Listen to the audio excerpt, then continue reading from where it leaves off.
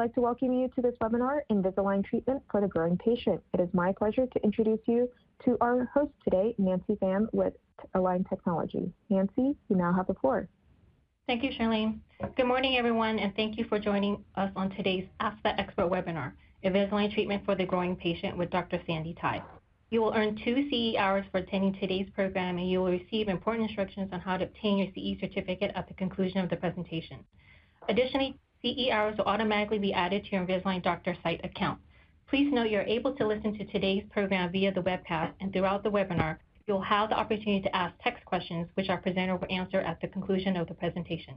I apologize in advance if we are unable to answer everyone's questions since our time is limited, but we will follow up after the program to answer any outstanding text questions. Today's program will be archived in its entirety 1 week from today on the Academy tab of your Invisalign Doctor site, where you may also access archived versions of all of our previous Ask the Expert programs anytime for CE hours. It's now my distinct pleasure to introduce our speaker today, Dr. Sandy Tai. Dr. Sandra Tai has been an Invisalign certified orthodontist since 2000 and is currently an Invisalign Diamond Plus provider at her practice in Vancouver, Canada. Dr. Tai has taught Invisalign at various universities internationally, including Asia, the Middle East, and North America.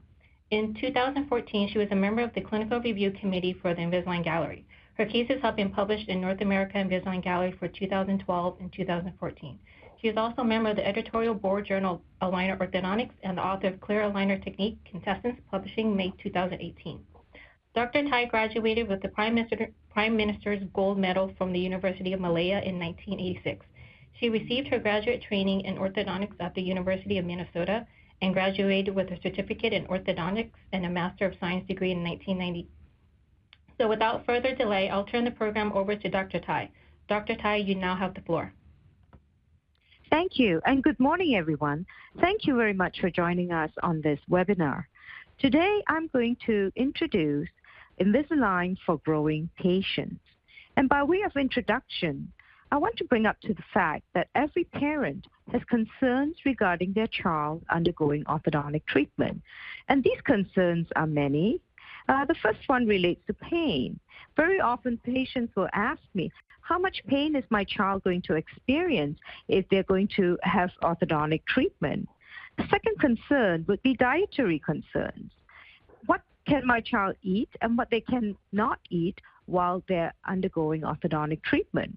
What will harm the braces or cause broken brackets or wires poking into the cheeks? The third concern is related to oral hygiene. Many parents are concerned about their kids being able to keep their teeth clean when they have to brush with brackets and wires. And finally, of course, how is this treatment overall going to affect my child's life when they have soccer practice, dance recitals, and music events, and so on? While these concerns are common to every parent, when the child is 13 or 14, oftentimes parents will say, well, yeah, the kid will just put up with it and they're going to survive it. But the younger the child is, when a 7 or 8-year-old is told that they're going to need some early interceptive treatment, these concerns become magnified in the eyes of the parents. My child is so young. How are they going to put up with all these things? Am I going to have to go back to brushing my child's teeth for them? And so I feel that treating little smiles with Invisalign offers a solution that adequately addresses the concerns of these parents. Today we're going to talk about 2 topics: Invisalign First, Phase 1 mixed dentition treatment. And you're going to hear more about Invisalign First in many months to come. Invisalign First will be launched in July 2018 of this year. So this will be a sneak preview on some cases that have been treated with Invisalign First. And the second half of this presentation today, we will cover Invisalign treatment with mandibular advancement. There are many indications for Phase 1 treatment. Generally, in a Phase 1 treatment, an orthodontist would like to address any skeletal discrepancies through growth modification. Another goal of Phase 1 treatment would be to create space for future eruption of permanent teeth. Cases that may be addressed in Phase 1 include posterior crossbites. We want to correct those and expand. Anterior crossbites, we want to correct those early. as well as cases where there might be traumatic occlusion that we might want to correct early.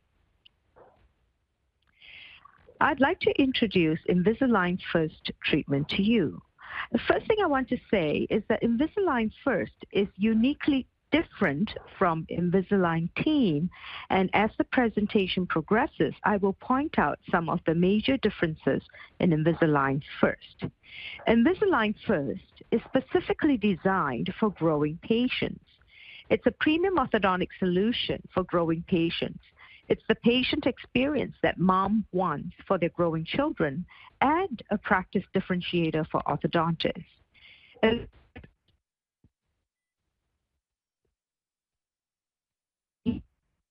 Orthodontic experience that teens and adults already currently receive with Invisalign clear aligner therapy.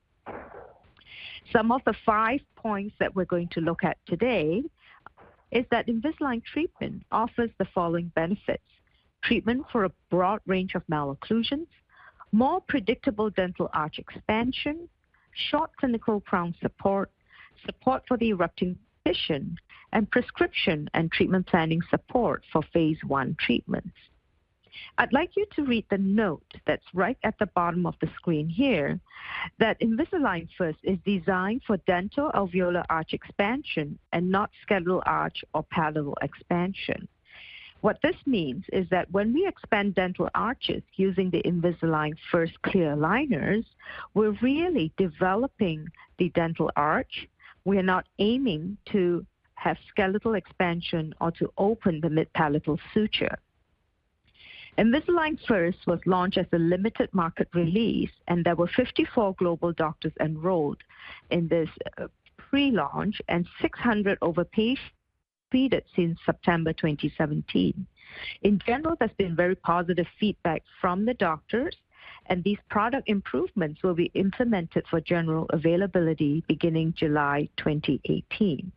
As one of the 54 global doctors enrolled and having treated a number of Invisalign First patients since September 2017, it is my privilege today to share with you 3 of the cases that I have treated with Invisalign First.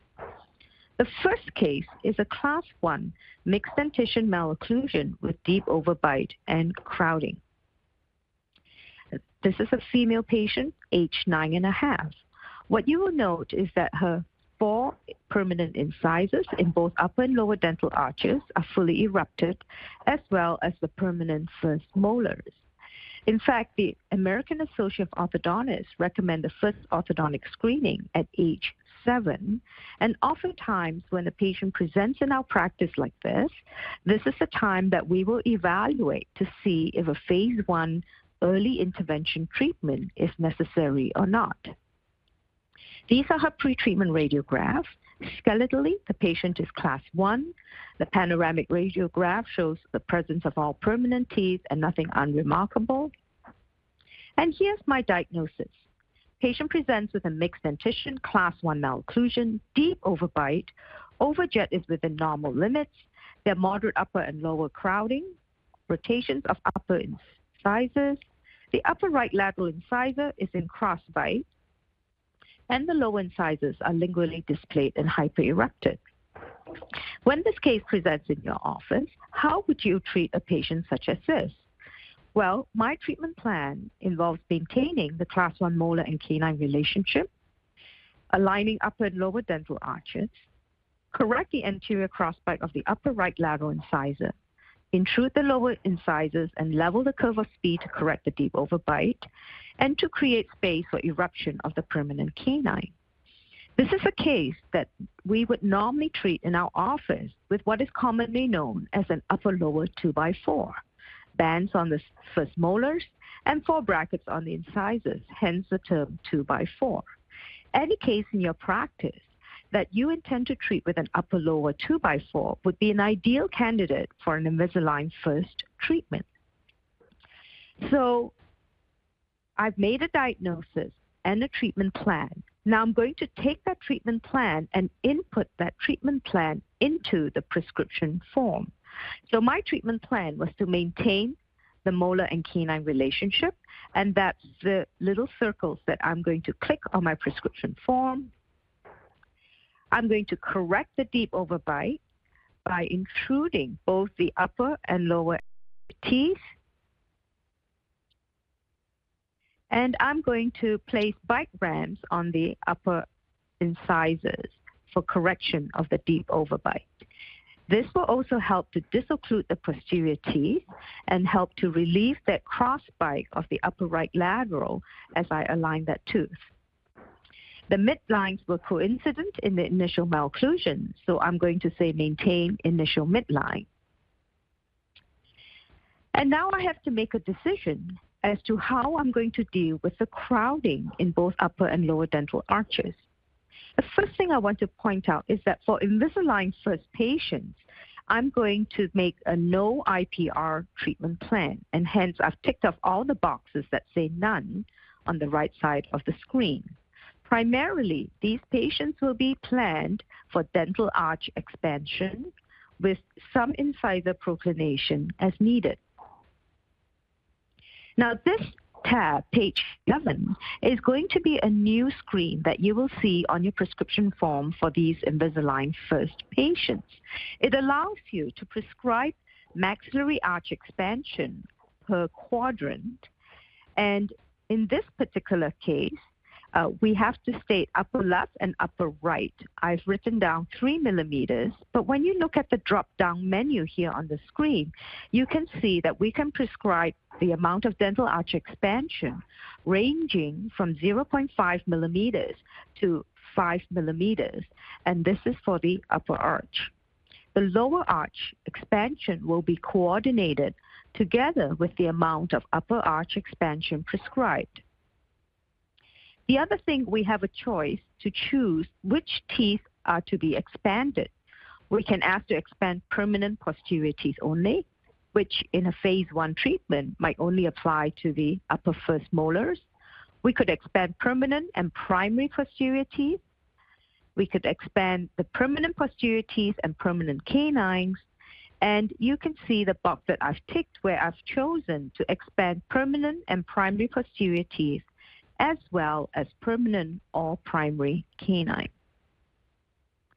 Some clinicians will say, well, how about violating the intercanine width? The principle of the intercanine width applies to older patients where the intercanine width is no longer changing with growth, and more recent growth studies show that the intercanine width is established perhaps at the age of 9 or 10 after the eruption of the permanent canine. And so for patients who are much younger, who either still have a primary canine in place or perhaps lack a primary canine, it is perfectly all right to expand both the permanent and primary posterior teeth as well as the canine. Well, how much do we expand? What is the ideal transpalatal width for a mixed dentition patient? McNamara, in this publication from Ann Arbor dated 2001, has done some studies and put the ideal transpalatal or intermolar width as 36 to 38 millimeters for an adult and 33 to 35 millimeters for mixed dentition. This transpalatal width is measured at the intersection of the lingual groove with the gingival margin of the upper first molar. In the latest edition of Graeber, in Chapter 16, once again McNamara says, consider increasing the arch size at a young age so that skeletal, dental alveolar, and muscular adaptations can occur before the eruption of the permanent dentition. I think that McNamara makes a great case for doing early dental alveolar expansion, which has shown to decrease the likelihood of the patient requiring extractions when they transition into the full permanent dentition. So when I look at this first patient, the pre-treatment intermolar width, measured where the lingual groove of the first molar meets the gingival margin, is 29 millimeters. And the ideal width, as stated by McNamara, should be 33 to 35 millimeters. So as a result, I'm going to ask for 3 millimeters in the upper right and 3 millimeters in the upper left, making a total of 6 millimeters expansion, which would bring this patient to a post-treatment intermolar width of 35 millimeters. So this will be treatment goal.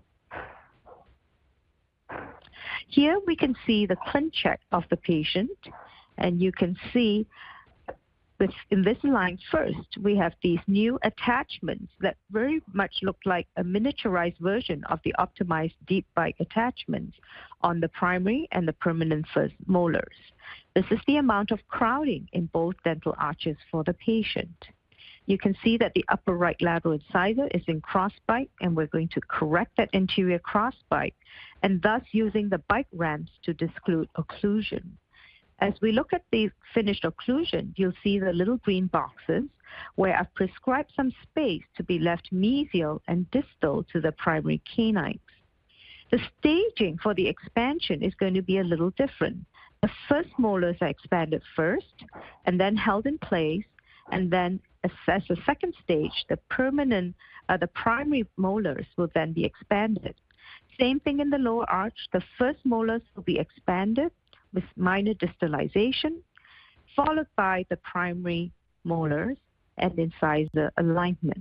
This staging is very unique for Invisalign First, and you can see that clearly on the staging tab where the molars are expanded first with incisor alignment. When the first molars stop expanding, then the primary molars start to expand. This maximizes the strength of Invisalign clear aligners as a maximum anchorage appliance and gives us much more predictability in the expansion of both upper and lower dental arches. Here's the patient at 5 months. You can see that there has been some expansion taking place. If you look at the first molars, they're on the buccal aspect, they are much wider than where the primary molars were. And in the lower arch, again, you can see that the first molar is wider.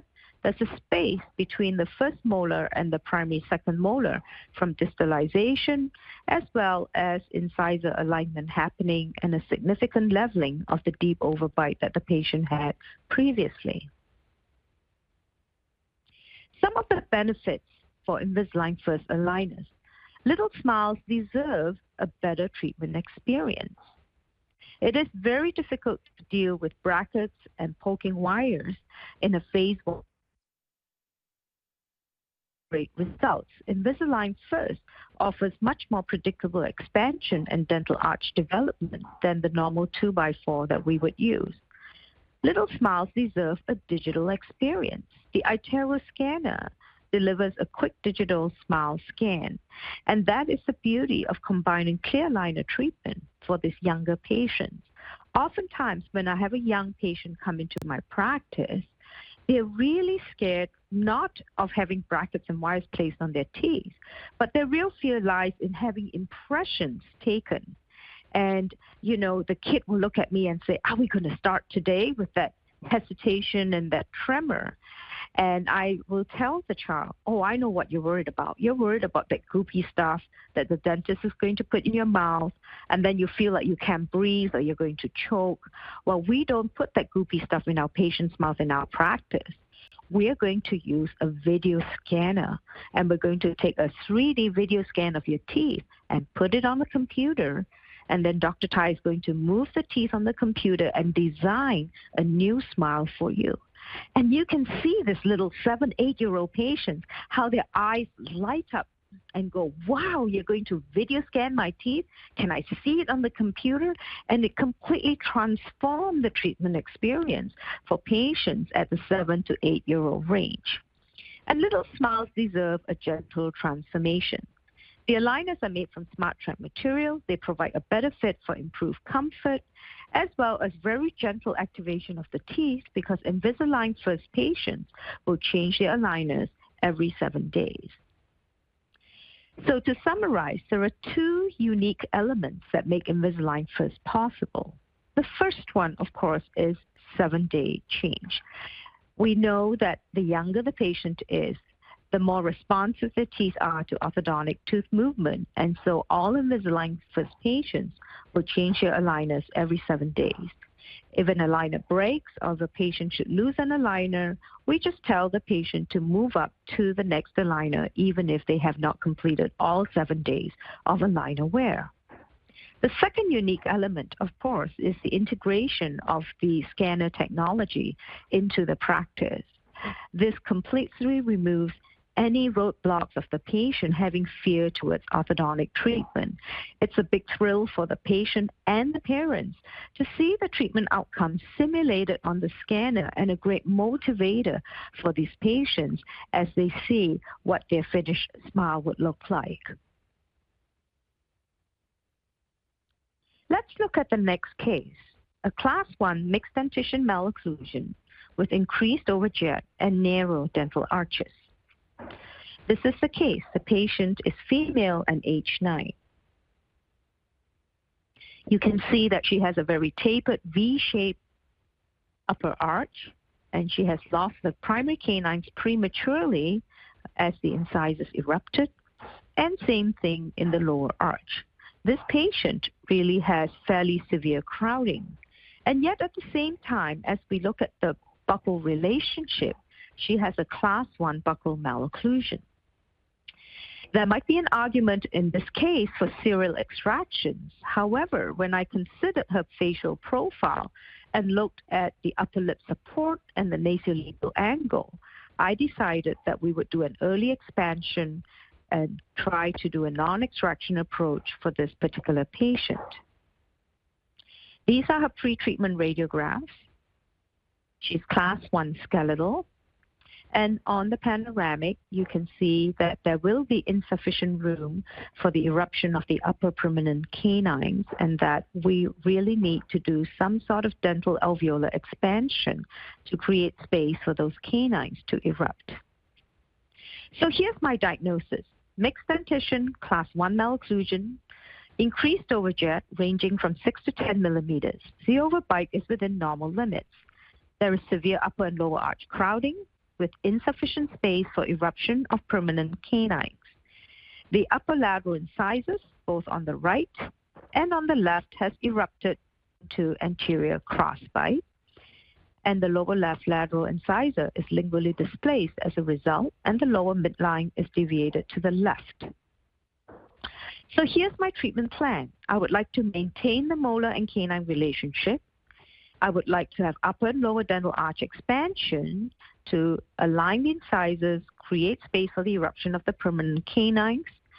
Our goal will be to correct the anterior crossbite of the upper lateral incisors, as well as to align dental midlines with facial midlines. You can also measure the intermolar width on your iCAD digital CAD. And here in this prescription form, for this particular patient, because the arch was constricted and narrow to begin with, as well as due to the severity of the crowding, I have decided to ask for 4 millimeters of expansion in both the upper left as well as the upper right quadrant. In this particular case, because the patient did not have primary canines in place, I have asked them to add eruption compensation for the following teeth, for all the canines. Now you notice that for Invisalign First, you will also be able to ask for eruption compensation on the first premolars as well.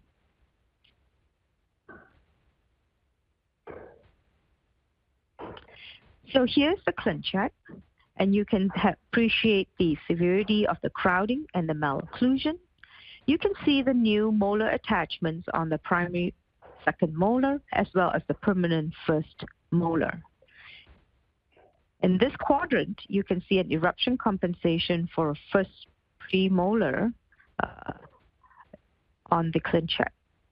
And as we play through the ClinCheck and go through the expansion, you will note again that the eruption compensation appears as enough space is created for the permanent teeth. Here you see the canines, which look like ghost-shaped teeth on your ClinCheck, but will appear very much just as Pontics on your aligner. Let's look at each individual arch and play through the simulation of the expansion.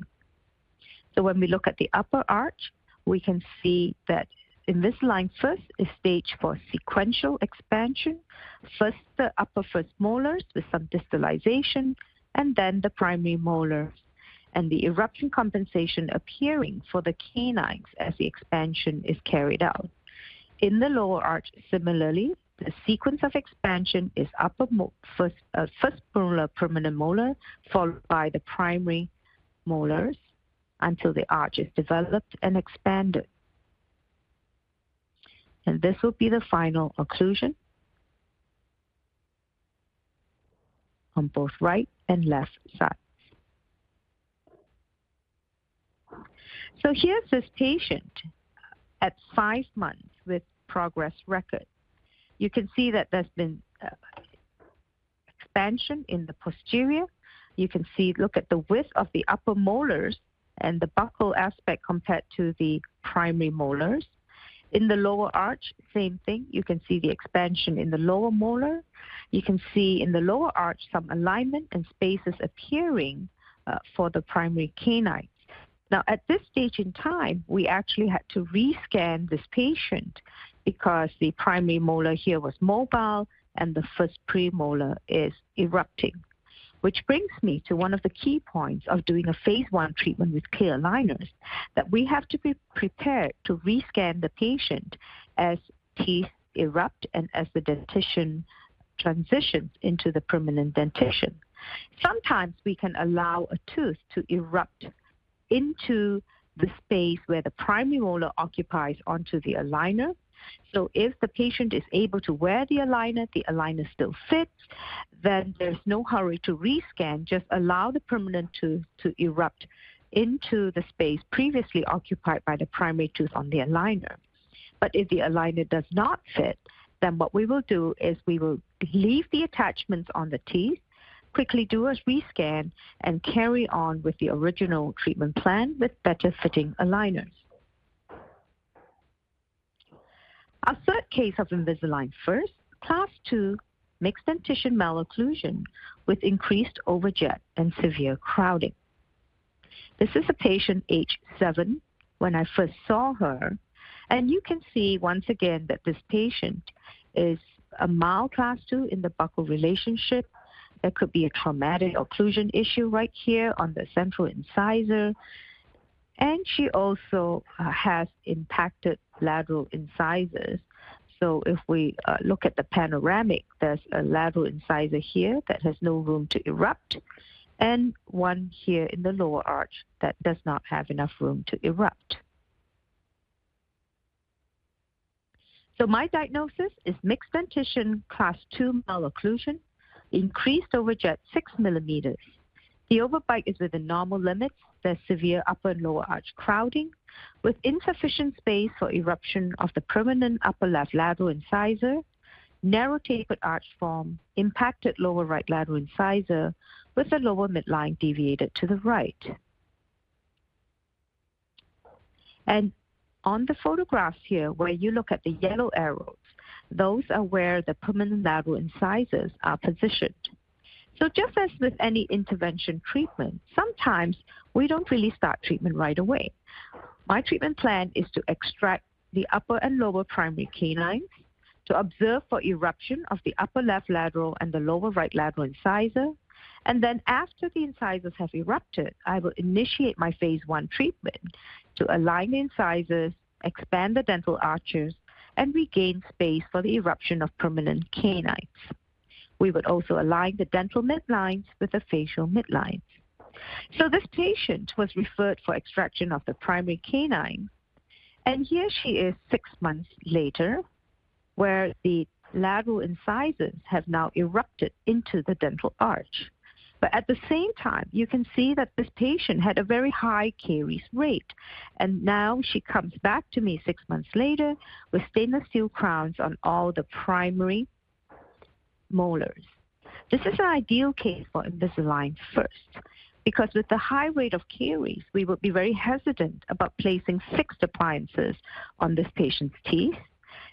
And with the stainless steel crowns, it would either involve multiple bands or having to bond first molars, which are quite a distance from the incisors, and that would lead to a long length of unsupported wire. This patient is an ideal indication for Invisalign First. And so on the prescription form, under step 3, attachments, I've asked them and indicated not to place any attachments on the teeth that have stainless steel crowns. On the amount of expansion, again, due to the severity of the crowding and the calculations that I discussed with you earlier, I'm going to ask for 4 millimeters of expansion on the upper left as well as the upper right quadrant. Under the eruption compensation tab, I'm going to request for eruption compensation for the permanent canines. And here's the ClinCheck. On the ClinCheck, you can see that they followed my instructions not to have instructions on the stainless steel crowns, but you can see the new molar attachments on the permanent first molars.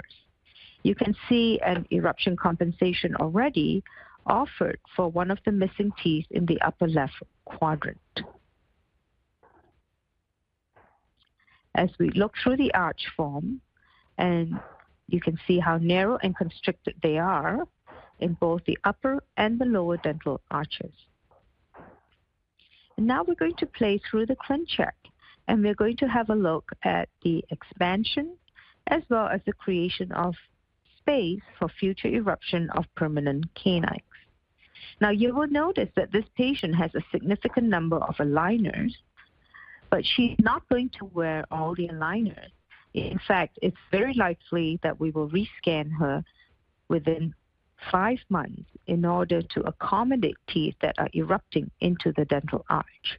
Once again, you see the sequential expansion and distalization to create space for both the permanent canine as well as the permanent first premolar. In the lower arch, again, you can see some distalization and expansion in the lower arch. Staging first with the permanent first molars and then the primary molars, followed by incisor alignment and creation of space for the future eruption of permanent canines. This is the amount of expansion that's been programmed into the dental arches in the upper arch as well as in the lower arch.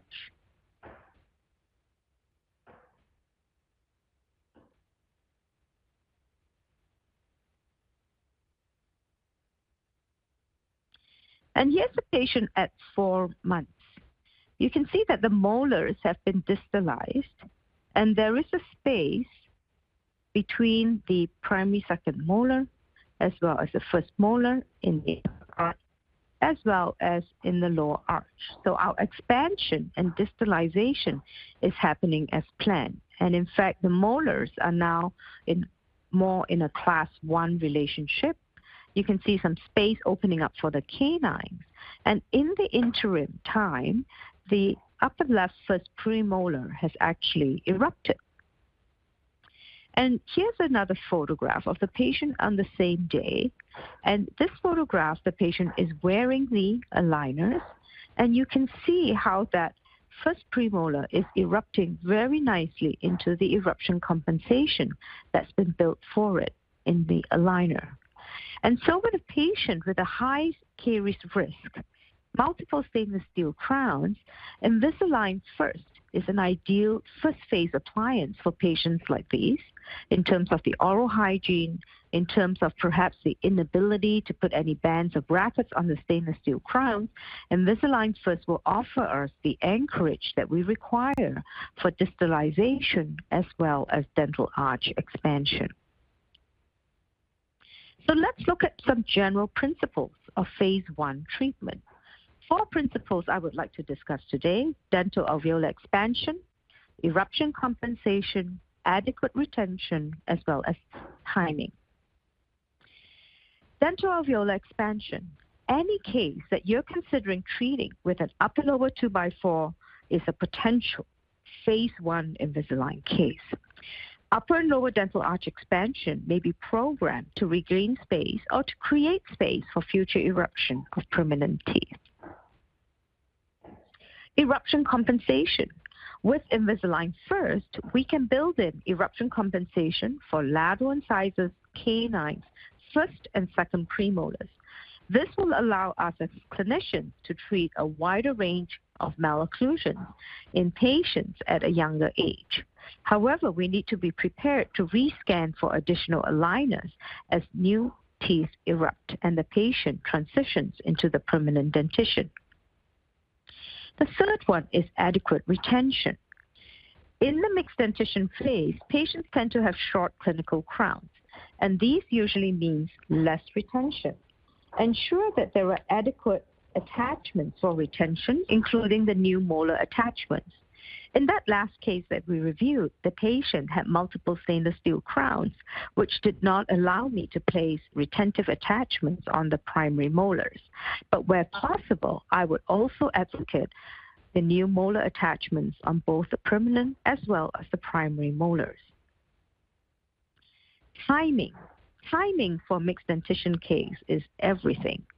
We know even when we use upper-lower 2x4s that at some point, sometimes the primary teeth exfoliate in the middle of treatment, particularly if we have open coils in there to open up space for the eruption of permanent canines.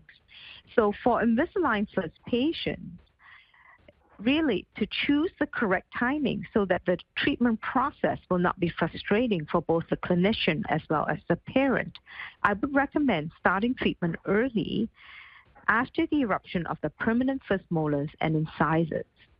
If you think the primary first molars may exfoliate within 3 months, then sometimes it might be better to wait until the fours erupt for the optimal timing to treat these patients.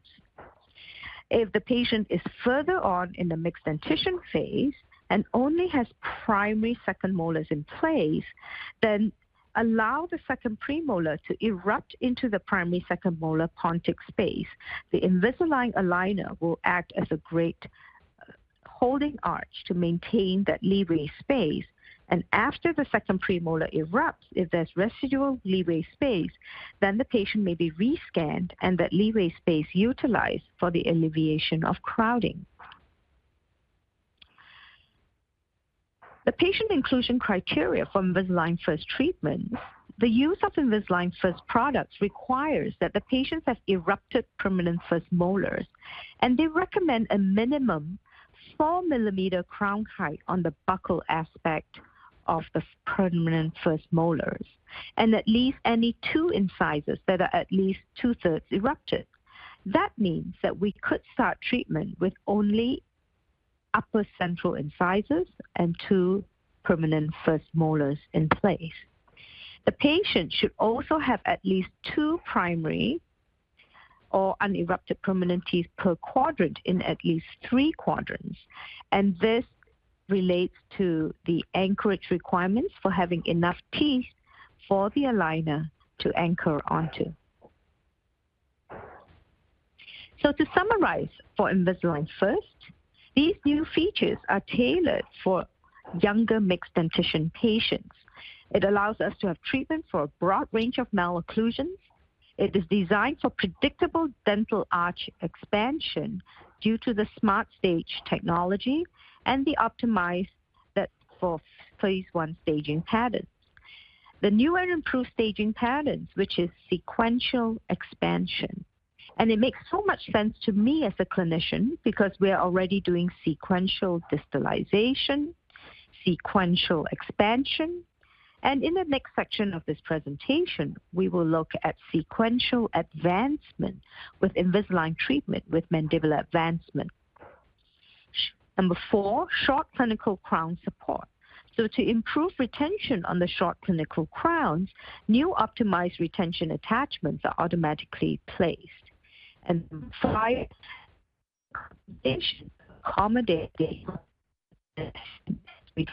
patients through the phase 1 treatment. The second half of this presentation on Invisalign for growing patients I would like to introduce to you Invisalign treatment with mandibular advancement.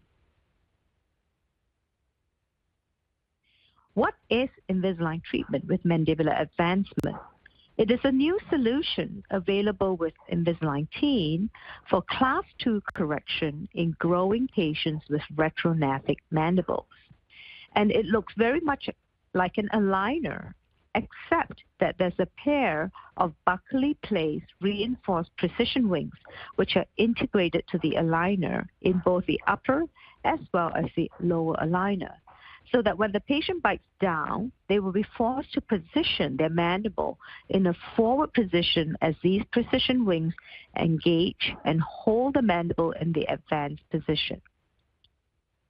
At this time, Invisalign treatment with mandibular advancement is pending 510(k) approval in the United States and not available for treatment yet, not for sale in the United States. Here's a sample ClinCheck of a typical Invisalign with mandibular advancement case. These are the precision wings on the buccal that sequentially advance the mandible into an edge-to-edge position and then holds the mandible there until the patient is corrected to a Class 1. In the initial stages, you can see for this Division 2 case, there is some incisor alignment to increase the overjet, which we call the pre-MA phase, and then the precision wings appear, and in this stage of treatment, we will call it the MA phase, the advancement phase, and then at the end of the advancement, there will be a simulation jump into Class 1.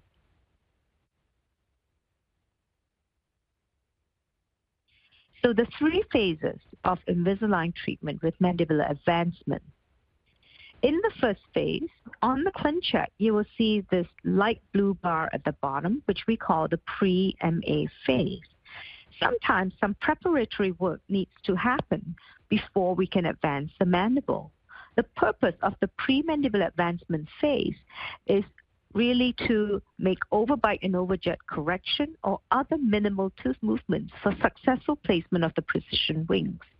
There are 4 instances that might be indicated for pre-MA phase. The first one is the incisor inclination in Division 2 cases.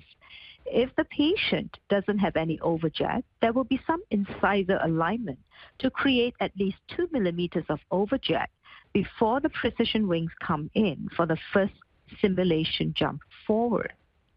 If the patient has a deep overbite that's more than 8 millimeters, then some anterior intrusion will be programmed to bring that deep bite to 8 millimeters or less before the advancement phase. If the permanent first molars are rotated, they will derotate the molars to accommodate the feature placement of the precision wings. And fourthly, if the patient has a posterior crossbite, they will expand the upper arch to correct the crossbite before the mandibular advancement phase. In the pre-MA phase, the patient will have standard aligners with attachments and no precision wings. In the middle phase of treatment, which we call the mandibular advancement phase, you can see that's indicated by the dark blue lines on the staging tab at the bottom of the screen. In the mandibular advancement phase, the purpose of this phase is to advance the mandible with simultaneous tooth movement, and so the clinical treatment for this phase will involve Class 2 correction, arch coordination, overjet reduction, teeth alignment, and leveling. The type of aligners we will get for this phase will be aligners with precision wings. It saves limited features under the precision wings because we are not able to place any attachments on the teeth that are covered by the precision wings. At the end of the mandibular phase, advancement phase, there are 4 aligners which represent what Align Technology calls the transitional phase.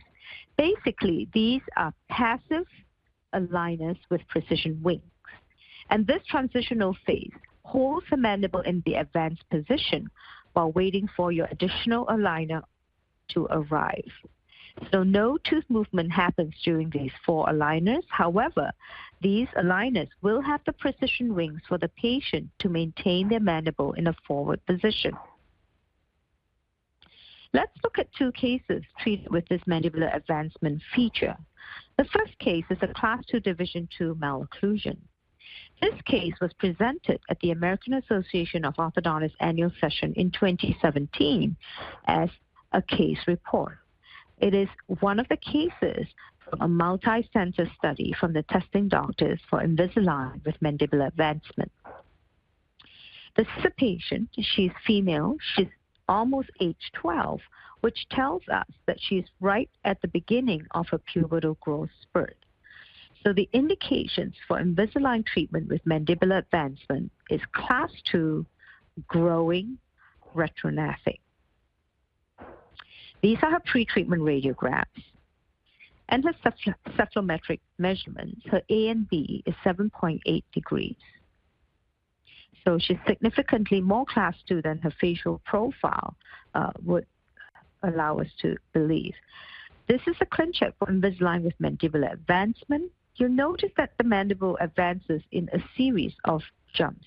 Sequential advancement, the mandible will advance 2 millimeters every 2 months or 2 millimeters every 8 aligners until the patient is in an edge-to-edge position, after which the patient is held in that position until the advancement phase is complete. In conjunction with the mandibular advancement, you will notice on this ClinCheck leveling lower arch intrusion to level the curvus between the lower arch as well as upper incisor alignment. Here's the patient at the appliance insert, and here you can see the patient wearing the appliance with the advancement wings engaged. In the upper wing, you can see a compliance indicator. This feature is available as an Invisalign Teen product, and you can see the engagement on the wings on the left buccal as well here. So this forces the patient to posture forward into an edge-to-edge position. Here she is at 3 months, at 6 months, and at 11 months, we decided that the mandibular advancement phase was completed. But you can see that we have completed a whole lot of other treatment in addition to the mandibular advancement. We've leveled and aligned the lower arch. We have corrected the deep overbite, and we have almost completed alignment in the upper arch as well. At this point in time, we will take a progress cephalometric radiograph to assess both the dental as well as the skeletal changes that have happened during the mandibular advancement phase. Because no IPR is allowed in the mandibular advancement phase, you will notice there is mild proclination of the lower incisors as the dental arches were aligned. Here you can see the A and B change of 2.8 degrees, and the S and B has increased. S and MP has maybe increased about 1 degree, and I and PA, the lower incisors, have proclined forward about 4.5 degrees. So in the additional phase, we have decided that we will integrate some IPR in the lower arch in order to retrocline our lower incisors back to a normal IMPA angle. In the additional phase, you can also see that we have now included the second molars, which have now erupted into occlusion. In this phase, I have ordered precision cuts for Class 2 elastics that the patient perhaps may wear at night when they're sleeping so as to maintain the forward position of the mandible. And here are final records at 21 months. And these are the final cephalometric tracings. You can see that the patient had good growth in the lower jaw to allow us to correct her skeletal Class 2 problem, and the before and after comparison. Let's look at another case, a Class 2 Division 1 malocclusion that was treated with mandibular advancement with precision wings. This patient is 12 and a half. And you can see that we started her in the late mixed dentition. So we can treat these patients in mixed dentition, late mixed dentition, or in the permanent dentition, as long as we have the criteria that they still have some growth ahead of them. These are the pre-treatment radiographs. and her A and B measured out at 8 degrees with an SNB that was 2 standard deviations below normal, and her IMPA was 109.7. Now, traditionally, this would have contraindicated this patient for any type of functional appliance, because we all know that functional appliances have a tendency to further procline the lower incisors in the process of class 2 correction. However, in this particular case, I determined that I would use the clear aligners to control the lower incisor position, and it will be interesting to see how this case treats out. So here's the Invisalign with mandibular advancement, precision wings with sequential advancement. As I mentioned before, no IPR is allowed in the mandibular advancement phase, and so we would have to plan for IPR in the additional aligner phase.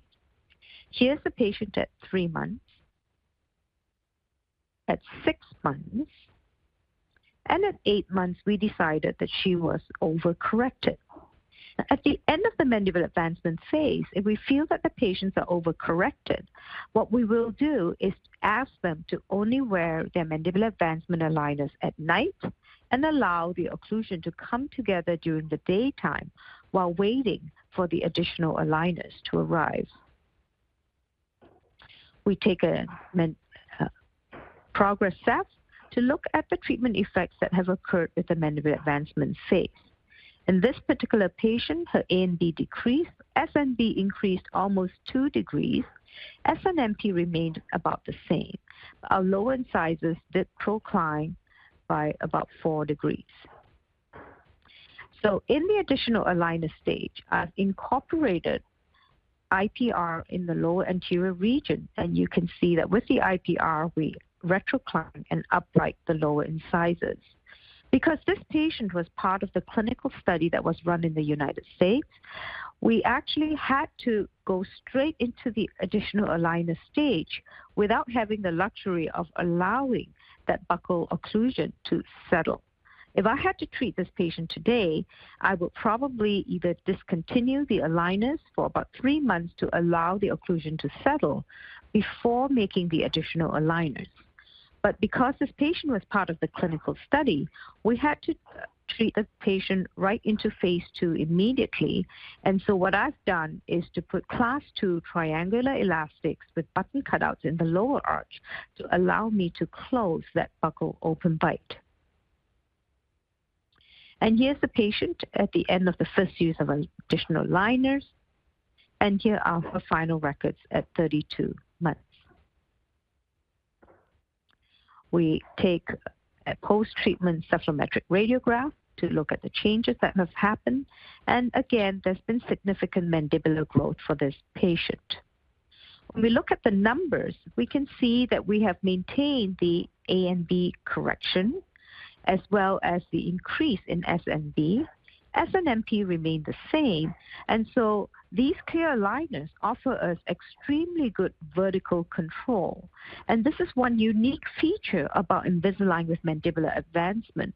Traditionally, the high-angle class 2 cases have been the most difficult and challenging cases for orthodontists in terms of a skeletal correction. And for many years, our only option was a high-pull headgear to control the vertical. However, we have very good vertical control with Invisalign with mandibular advancement. And this new solution for class 2 growing retrognathic patients may be the solution that many orthodontists are looking for the high angle patients, because the SNMP remains almost the same after the mandibular advancement. The other number I'd like us to look at is the IMPA. And as we look at the IMPA, we can see that we started off with 109.7. The incisors proclined as a result of the advancement. But in the second phase of treatment, I uprighted the lower incisors with lower arch IPR, and you can see that we are able to program that very well into the aligners and recover from that low incisor proclination. The 2 cases that I showed you was part of a clinical study that was conducted in North America.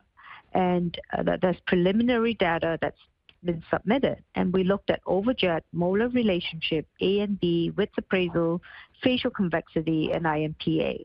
And all these numbers were trending in the right directions for class 2 correction and show that the effects are very similar to other class 2 correctors or other class 2 functional appliances, except that Invisalign treatment with mandibular advancement offers extremely good vertical control. So here are some principles of Invisalign with mandibular advancement treatment. It's indicated for the mixed dentition and permanent dentition. It's indicated for class 2 growing retrognathic patients. There's sequential advancement to allow for muscular adaptation. The mandible is advanced 2 millimeters every 2 months or 2 millimeters every 8 aligners. All these patients are on 7-day change. Similar to all functional appliances, the degree of class 2 correction requires growth potential and patient compliance. So the degree of class 2 correction is not dependent on the number of aligners. If it's a full class 2, as a clinician, I would expect probably 12 to 14 months of mandibular advancement to correct to class 1. But if my patient is a half class 2 and in the midst of their pubertal growth spurt, I might probably anticipate that I will achieve the class 2 correction earlier. The anterior teeth may be aligned and the curvus be leveled simultaneously during the mandibular advancement phase. And the best of all, it transitions seamlessly into the second phase of clear aligner treatment without the precision wing advancement feature. Finally, I would like to close with the story of 2 generations of Invisalign treatment, a mother and a daughter. This is mom. She's a skeletal class 2 division 1 malocclusion, and you can see that she's missing a premolar in the upper right quadrant. So the first molar is in a super class 2 relationship, deep overbite, increased overjet. These are her pre-treatment radiographs. And this is a cephalometric tracing. Her A and B is 8 degrees, and she is retrognathic. We treated mom with Invisalign with orthodontic surgery. So here she is in the lower half of the screen, 3 weeks post-surgery, and that's usually the first time I see the patients when they come back from orthodontic surgery. The tabs that you see on the photographs are placed by the oral surgeon during the time of surgery, and the patient wears the aligners together with elastics off the tabs for several weeks post-surgery to settle the occlusion, as well as for intermaxillary elastics post-orthodontic surgery. And here's mom with her treatment complete. What an amazing difference for this patient who had a straightforward mandibular advancement and a facial change. Now, mom was really, really happy. And then she said to me, Dr. Tai, I have a daughter who's 12 and a half years old. Will you be able to see her? And would we be able to also treat her with Invisalign? And so she brings her little daughter in to see me. And little Addie is 12 and a half years old. And guess what? She looks exactly like mom with the same class 2 retrognathic mandible. These are her intraoral photos. And you can see she's class 2, division 2. And she's 12 and a half, which means she's about to start her pubertal growth spurt. These are her pre-treatment radiographs. And when we look at her ceph, she looks exactly like mom on her cephalometric tracing as well. Her A and B is 7 degrees. Her mandible is 1 standard deviation below normal. How are we going to treat little Addie? Well, I told Mom, you had to have orthodontic surgery because your malocclusion was very, very severe. Now, your daughter has the same severe malocclusion, but because she's only 12 and a half and she has this pubertal growth potential ahead of her, we will be able to treat her with Invisalign with mandibular advancement without orthodontic surgery. What an amazing story of 2 generations of treatment, technological innovation in the field of clear aligners.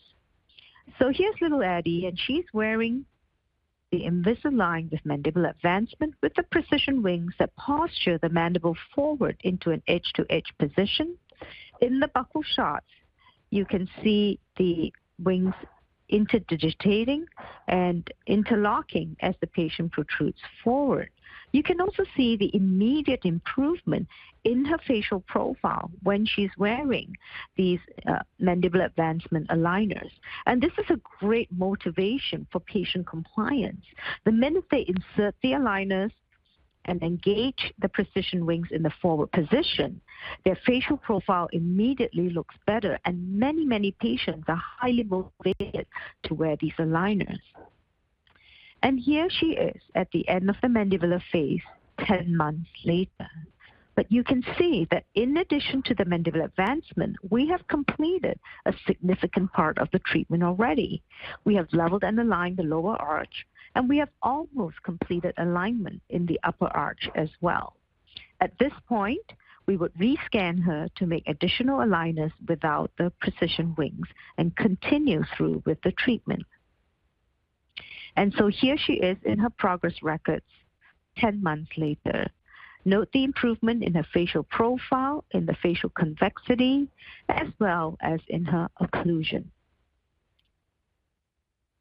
So having heard the story of 2 generations of Invisalign treatment, I believe that Invisalign with mandibular advancement represents a groundbreaking, revolutionary leap forward for the field of clear aligner technology and for orthodontics.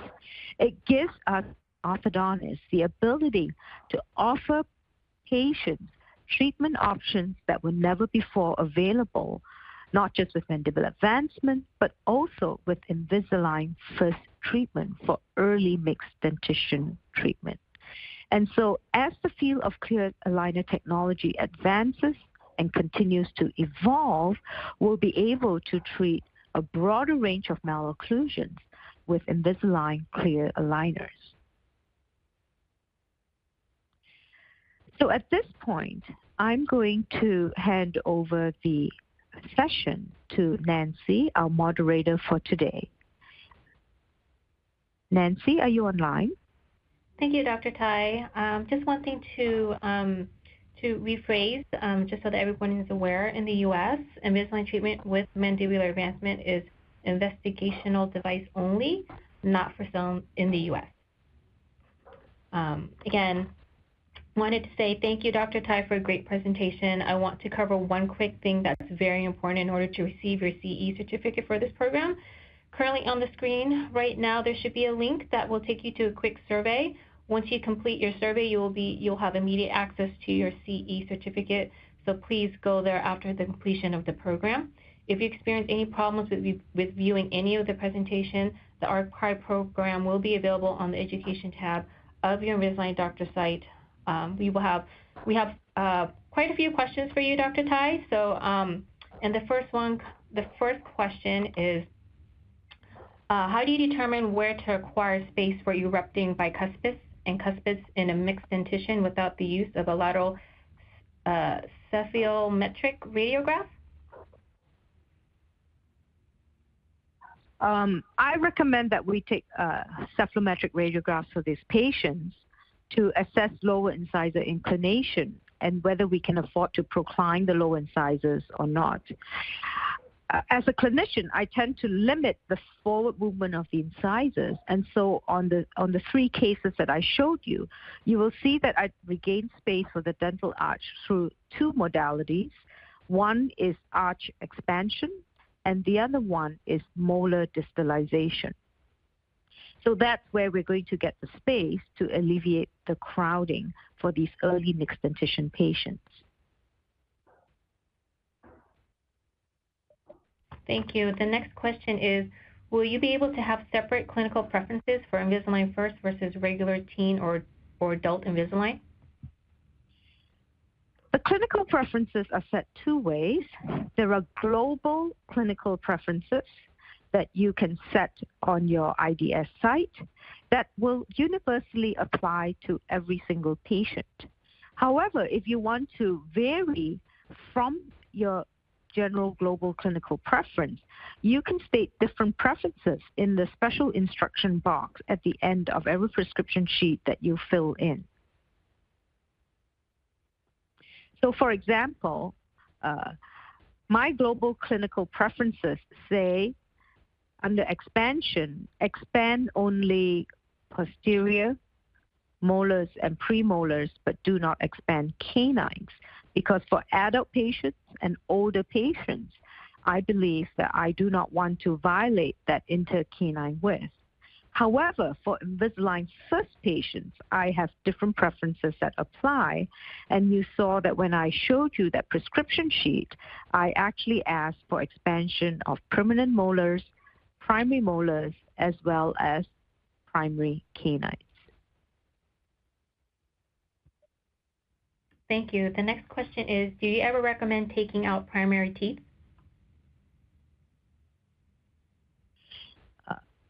So in that third case that I showed you, I actually asked for extraction of primary canines in all four quadrants to allow for eruption of the lateral incisors. The extraction of primary canines leads the clinician down two treatment pathways now. If they feel that a phase 1 treatment is not indicated, then that patient might be down the pathway towards serial extraction. So we start off by taking out primary canines, the lateral incisors erupt, and conceivably they might be in contact with the primary first molars, so eventually we'll end up extracting first premolars to allow the canines to erupt. So extraction of primary canines on one pathway will lead to serial extractions of permanent teeth. The other pathway would be to extract the primary canine, allow the lateral incisors to erupt, and then as part of the phase 1 treatment objective is to regain space for the primary canines that were extracted. And that would lead the clinician down a future non-extraction pathway for that particular patient. Great, thank you, Dr. Tai. The next question is, how many days per tray for phase 1? All these patients are on 7-day change, but there are some patients who are changing their aligners as quickly as 5 days in the mixed dentition. I recommend not changing the trays longer than 7 days. So 7 days should be the maximum amount of time these patients change their aligners. Because they didn't transition so fast, my goal is to get as much alignment and to work through the aligners as much as possible before the next primary tooth exfoliates.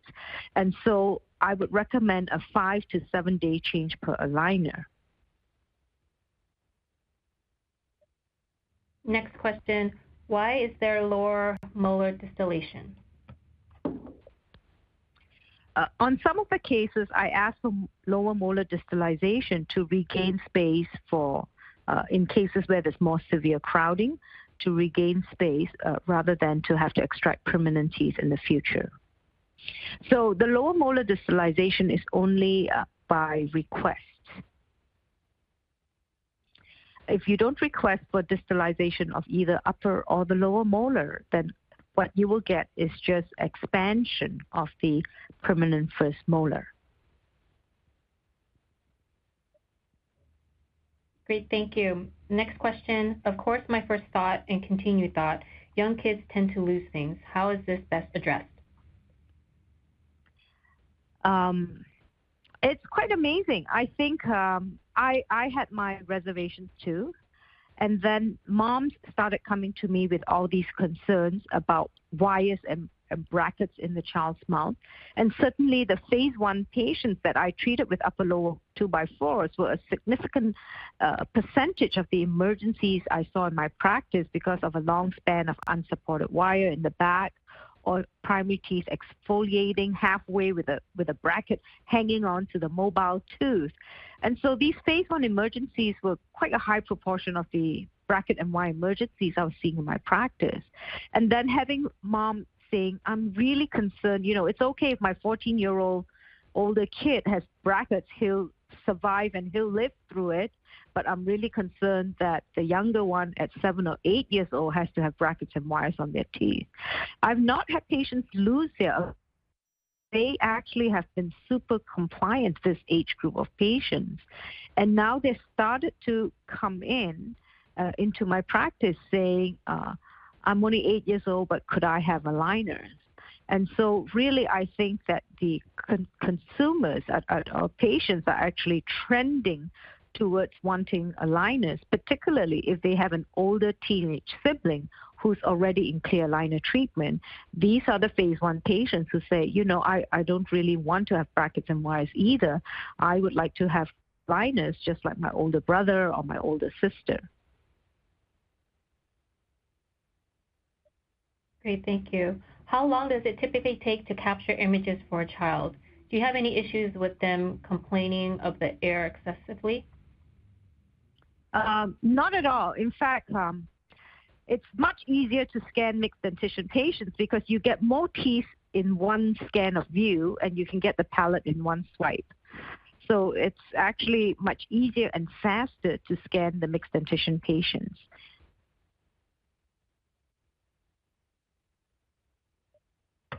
Next question. Do you get skeletal expansion with Invisalign during early mixed dentition? We don't know if we get skeletal expansion. I do not assume that we get skeletal expansion. In the phase 1 limited market release, most of us program it for dental alveolar expansion, and I have not taken any radiographs or CBCT images to ascertain if there was any skeletal expansion involved. Now, the Invisalign First is not a substitute for a rapid maxillary expander. It really is limited to dental alveolar expansion, or what we would call arch development. If a patient in the orthodontist diagnosis requires a rapid maxillary expander, then a rapid maxillary expander to open up the mid-palatal suture should be the first phase of treatment. And then after the expansion is complete, then the patient may be scanned for Invisalign clear aligners. Great. Next question. How do you determine the child's willingness to wear the trays long enough to create the needed movement? Many forget them at home in the morning, or without through the whole school day.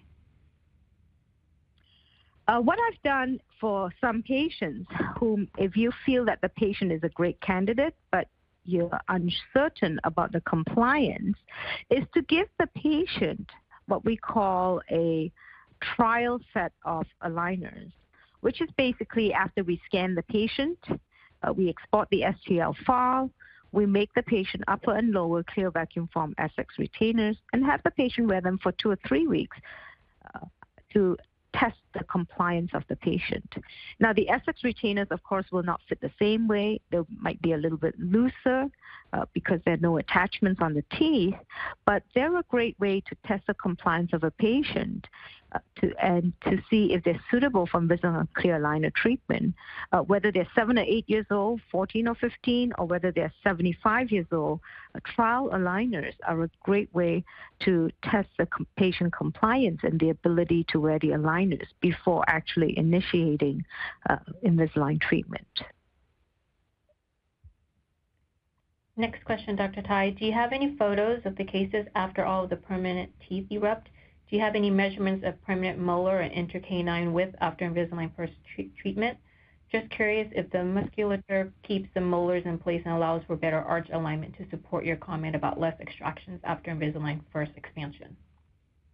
Yes, that is a great question, by the way, because many of the literature has shown that no matter what we do in the first phase, eventually things do settle down in the second phase. McNamara actually advocates for this early dental arch development, he says, before the musculature can adapt. And we know that the intercanine width can increase just naturally through growth up to the age of 9 or 10 years old.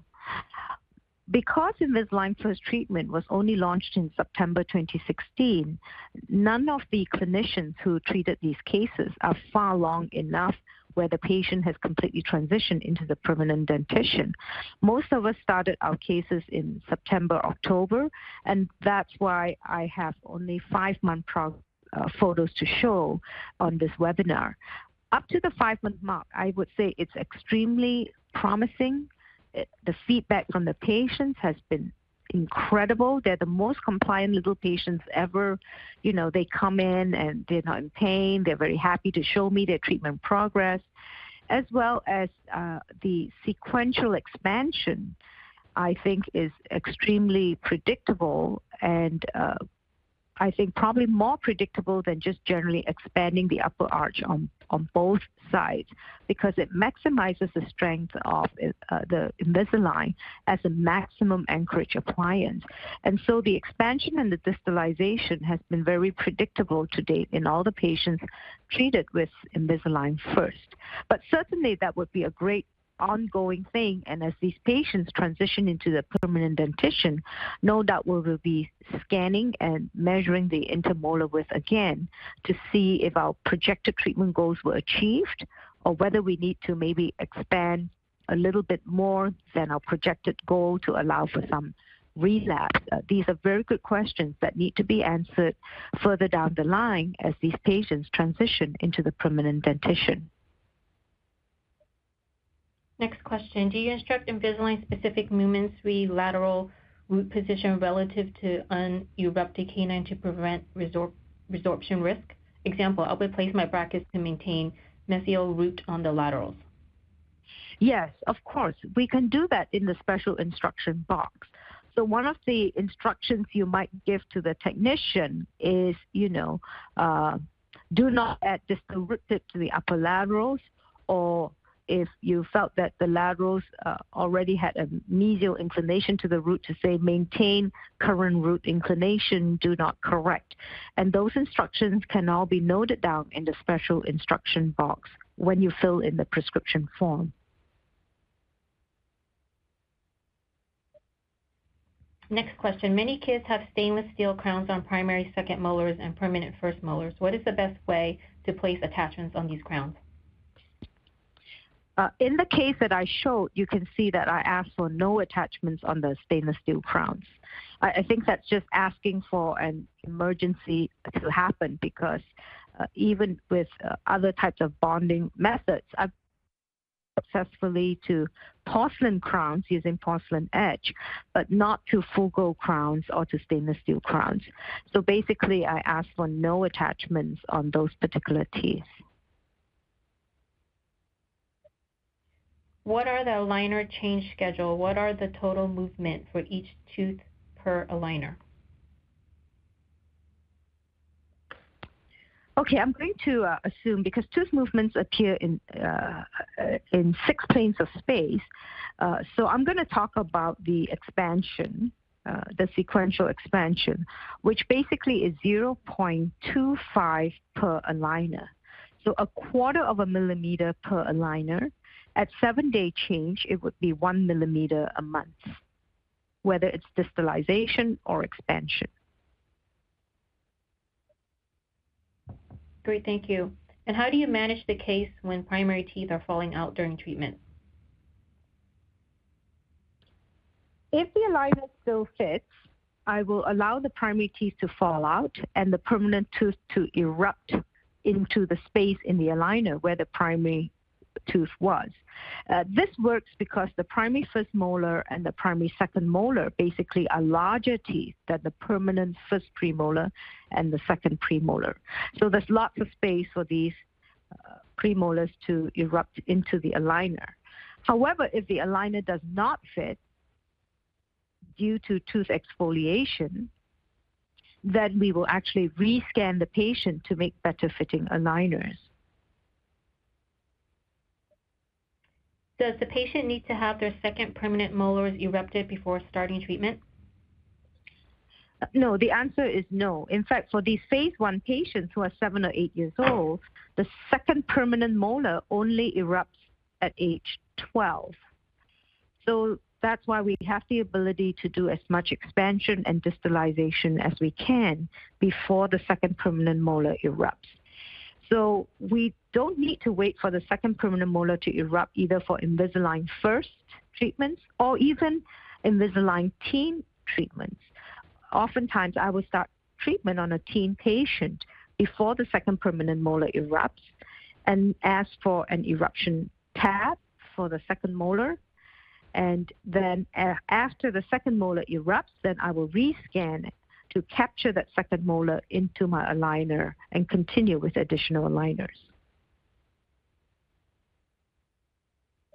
Great. Next question. In the second case shown, the lower 6 are not fully captured in the scan, and therefore it looks like the lower aligners did not cover the distal half of the lower 6, but the lower 6 are moving quite a bit with the distillation and / expansion. Will tooth movement still be effective without full aligner coverage of the 6? Well, clearly in that case, you saw that that molar was moving, and that will be an issue with Invisalign First patients because oftentimes the distal half of the tooth is less erupted than the mesial half. My rule of thumb is as long as you have 2/3 of the occlusal of the molar as well as an attachment on the buccal surface, the tooth seems to be able to move as programmed on the ClinCheck. So 2/3 of the occlusal surface as well as an attachment on the buccal to help this tooth movement become more predictable. And they actually have been moving quite well in all my patients, even though some of them, as you noted on the ClinCheck, you could see that we didn't completely capture the first molar. It hasn't seemed to be an issue for tooth movement. Next question. If a new scan is needed due to a loss of a primary tooth and the aligner doesn't fit, what do you use to hold the teeth in position while new aligners are made following the rescan? We try to find the best fitting aligner that the patient can wear. And sometimes if they're not able to wear any aligner at all, we make them an interim Essex, upper and lower Essex retainer in our in-house lab to hold the teeth until the new aligners come. And it's very important to try to get the additional aligners for any Invisalign First patient. Between the time we scan and the time we insert, we have to try to get the aligners back to the patient as soon as possible. So we might do the insert sooner than for some of our other aligner patients. We try to get them back within 4 weeks to do the insert. Does distalizing the first molar in the borderline serial extraction case cause crowding or stacking of the second molar? I think I'm not far along into treatment to see that effect at this point. So most of my patients have only been in treatment for 6 months, and the patients are, as you saw, ranging from 7 to 9 years old. And the second molar, is still 2 or 3 years away from erupting. So it's hard to predict if the distalization will indeed cause the stacking or not. And we have to remember that, in these patients, the dental arches are continuing to grow. So in a 7 years old, not only is the intercanine width still has the ability to increase, but the distal part of the dental arch will continue to grow and lengthen in order to accommodate the eruption of the second molar and then eventually the third molar. Would you treat a skeletal posterior crossbite with aligners? No, I would not. And in fact, most of these patients, you will see that none of the 3 cases I presented had a skeletal discrepancy. These are patients that with Invisalign First patients, are patients that you would treat in your practice with an upper-lower 2x4 who do not require skeletal modification. If I have a skeletal crossbite, then I would treat that patient with a fixed rapid max-free expander, expand the patient, retain them, and when I felt that the arch form was stable, then I would remove the expander and then scan to treat the patient with Invisalign aligners. Similarly, for a patient with a class 2 skeletal discrepancy, I would attempt growth modification with Invisalign with mandibular advancement rather than, Invisalign, just doing Invisalign first without the mandibular advancement. And if a patient has a class 3 skeletal discrepancy, I normally would treat that patient with a rapid maxillary expander and a protraction face mask to address the skeletal discrepancy rather than treating that patient with Invisalign first. Invisalign first, we have to be very clear, is dental alveolar expansion with dental tooth movement only. Invisalign with mandibular advancement, we can attempt growth modification for class 2 growing retrognathic patients. Great, thank you. How do primary teeth fall out naturally if they are wearing the Invisalign trays over the occlusal constantly? Kids can't wiggle teeth out, etc. Actually, those primary teeth get very loose when we place attachments on them, and they still exfoliate anyway, because there are times when the aligners are not in the patient's mouth during the day when the patient is eating or brushing their teeth. So the aligners, if anything, they tend to accelerate the exfoliation of primary teeth rather than hinder the exfoliation of primary teeth. Does distalizing the first molars cause impaction of the second molars both on the upper and lower?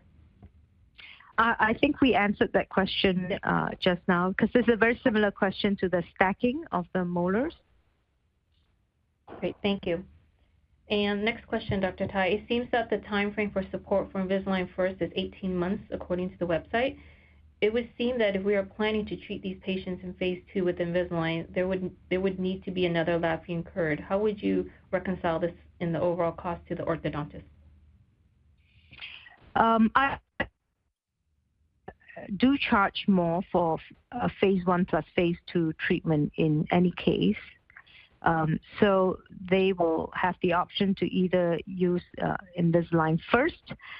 If you're starting a patient as young as 7 to 9 years old, you would use Invisalign First, do an 18-month phase 1 treatment, then place the patient in a 2 or 3 year break till the patient is 13 or 14 before we start the second phase of Invisalign treatment. And so the orthodontist can either choose to, continue with the way they charge the patient for phase 1 treatment and then charge the patient again for phase 2, or many orthodontists, such as myself, actually, I have changed the way I'm charging my patients now, and I've actually just quoted them one fee that I on phase 2, and allow the patient to pay that fee out over a 3 or 3.5 year time frame and say, I'm going to take care of your child all the way till they have completed their second phase of treatment in full dentition. With the patients as well as the parents. Parents always want to know what is the bottom line for the orthodontic treatment. Many parents don't like to commit to a phase 1 treatment if they don't know how much phase 2 is going to be. So they feel like they're committing to an open-ended, financial commitment. That's one thing. 2 is, there have been times when I've done a phase 1 treatment so well that the phase 2 was very minor, and then patients didn't want the phase 2 treatment because they couldn't see the value of paying thousands of dollars just for very minor correction. But the only reason that it was a minor correction in phase 2 was because, the phase 1 was done so well, we had set the patient up well for the eruption of the permanent teeth and done the skeletal correction in phase 1.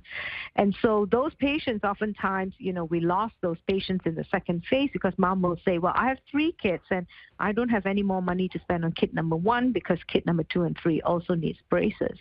So by charging one fee up front for both phase 1 and phase 2, that keeps the patients in the practice and allows me as an orthodontist to complete the work that I started when the patient was much younger. So hopefully by charging an increased fee overall, but allowing the patient to pay for it over a longer time frame, that will cover any increased costs that you may have in your lab bill for Invisalign and second phase Invisalign product. Great. Next question, Dr. Tai. How do you feel about the forced round tipping of the lower incisors? This is for the mandibular advancement, right? Because in the phase 1, we can control that very well by Invisalign first. We can expand the dental arch and then align the incisors. But I think what this question refers to is the Invisalign mandibular advancement case, where we're not allowed to do the IPR in the initial phase, and then we have to do the IPR in the second phase and tip them back. Yeah, like the forced incisors. I wish that Align Technology will allow us to do some IPR the mandibular advancement phase, or right now what I'm doing is in the pre-mandibular phase, I might set up the patient with lower arch IPR first and do a couple of months of alignment with lower arch IPR before I advance the mandibles. I'm also setting up the ClinCheck to have almost a negative lower incisor root torque to counteract the flaring of the lower incisors. So on the ClinCheck, it might look a little bit different with retrocline lower incisors for class 2 case. But in the more recent cases I've treated, that's how I've set it up, the negative lower incisor root torque, almost like an MBT bracket that has that -6 degrees of torque built into the lower incisors to counteract any lower incisor flaring that might occur as a result of the mandibular advancement. Great, thank you, Dr. Tai. This concludes the Q&A portion of our program. I know this is a topic you have a ton of information on. Unfortunately, we are out of time. If you have submitted a text question again, I apologize. We will do our best to answer it after the program. A couple of quick reminders. Please go to the link that is on your screen right now to take your survey and to get your CE certificate. 1 week from today, this entire program will be archived at the Education tab on your Invisalign Doctor site. I wanted to say thank you, Dr. Tai, for a great presentation and for all of you for taking the time out of your Friday to join us. We look forward to seeing you on another Ask the Expert webinar. Thank you very much.